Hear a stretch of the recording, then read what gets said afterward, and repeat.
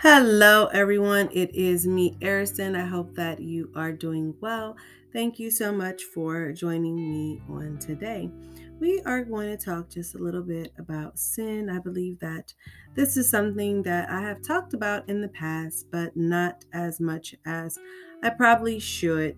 I'm going to read from 1 John 3 and 9, and it reads, "No one who is born of God will continue to sin because God's seed remains in them.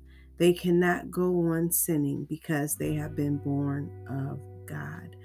This scripture says it all. It says that if you are born of God, that you should not go on sinning. And what that means is when you are reborn, when you accept Christ in your life, then you become a new creature.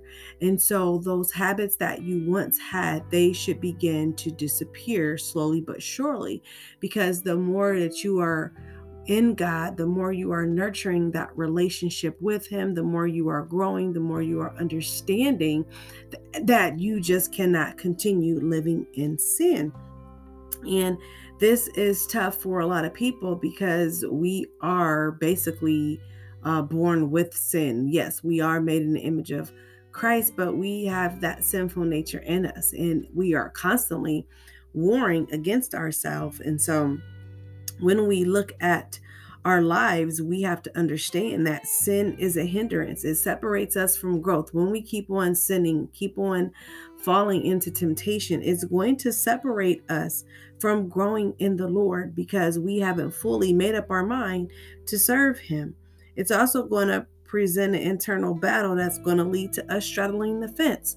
One day we're sinning, the next day we're not, or we're sinning and we're just asking for forgiveness because we know that God is full of grace and He's full of mercy, and He's going to always be there to just forgive us and clean us right up.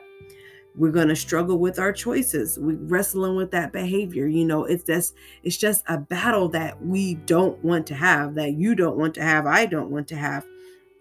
And so we have to make a decision that if we are going to accept Christ and we are going to live that life that, we are ultimately exchanging our flaws, our way of life for a new mindset, taking on God's image, who God has called you to be. Therefore, if we are taking on that image, then that means we are dying to our old image and the things that took place, whether it's faulty attitudes, behavior, different kinds of sin, whatever it is, we are changed because of Him. And it's not going to happen overnight, but know that as long as you continue sinning, God is not going to be with you in the midst of your sin. Now, yes, He will never leave us or forsake us, but just to be with you in your sin, He is not going to be there. And so we have to begin to think about that.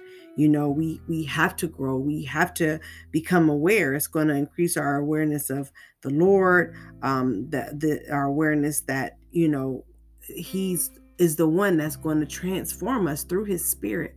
But we have to stay close enough to find out all these things, and so we can't take advantage of God's grace and His mercy. And I think I've given a definition of grace and mercy before, but grace is what you don't deserve, but God gives it to you anyway.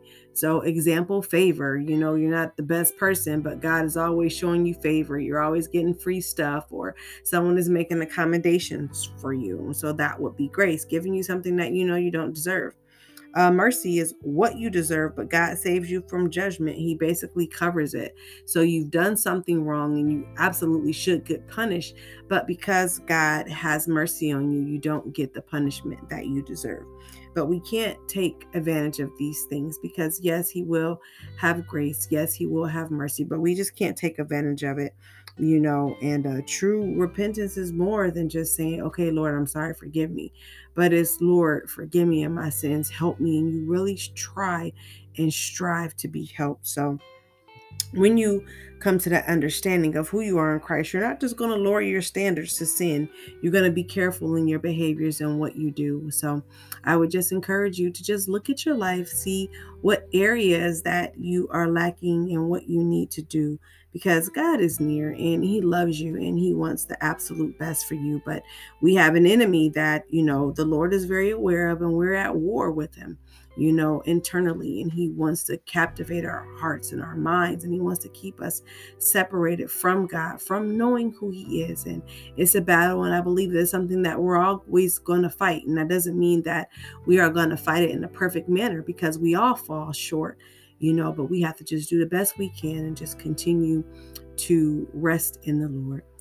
Let us pray. Father God, I pray, Lord, for someone in their sinful nature on today, Lord. We know that there's a present battle, Lord, that we are at war with the enemy, Lord. The enemy wants to keep us far from you, oh God, Lord, and he presents temptations and different weaknesses and all kinds of things that we have, and he uses them, Lord, to manipulate us, Lord, to keep us from you. But Father, I just ask, Lord, that you will give somebody the strength, Lord, in the battle of their life, oh God, in the battle of their mind, that you will give them the strength, Lord, to overcome and to conquer it, Lord. I ask, Lord, that you will rebuke the enemy and the things that he's trying to do in their life, oh God.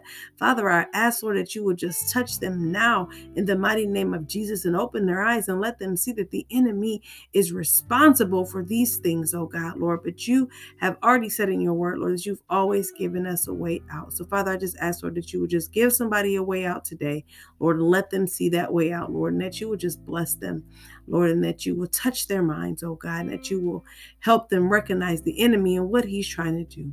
And Lord, we thank you and we praise you, and we ask all these things in your name. Amen. Amen, amen, amen. Be blessed and have an awesome, wonderful day.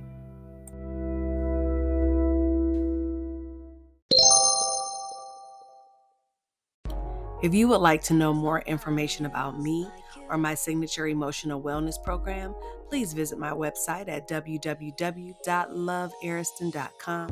Don't forget to book your complimentary coaching call while you're there. You can also find me on social media, Facebook under Emotional Wellness and Healing with Ariston, or Instagram and Twitter at I'm So Ariston. And if you haven't joined my iPop community in pursuit of purpose, you can join today using the discount code PURPOSE14 at www.passionpowerpurpose.org/IPOP-community/. Thank you so much for your support. Be well and heal.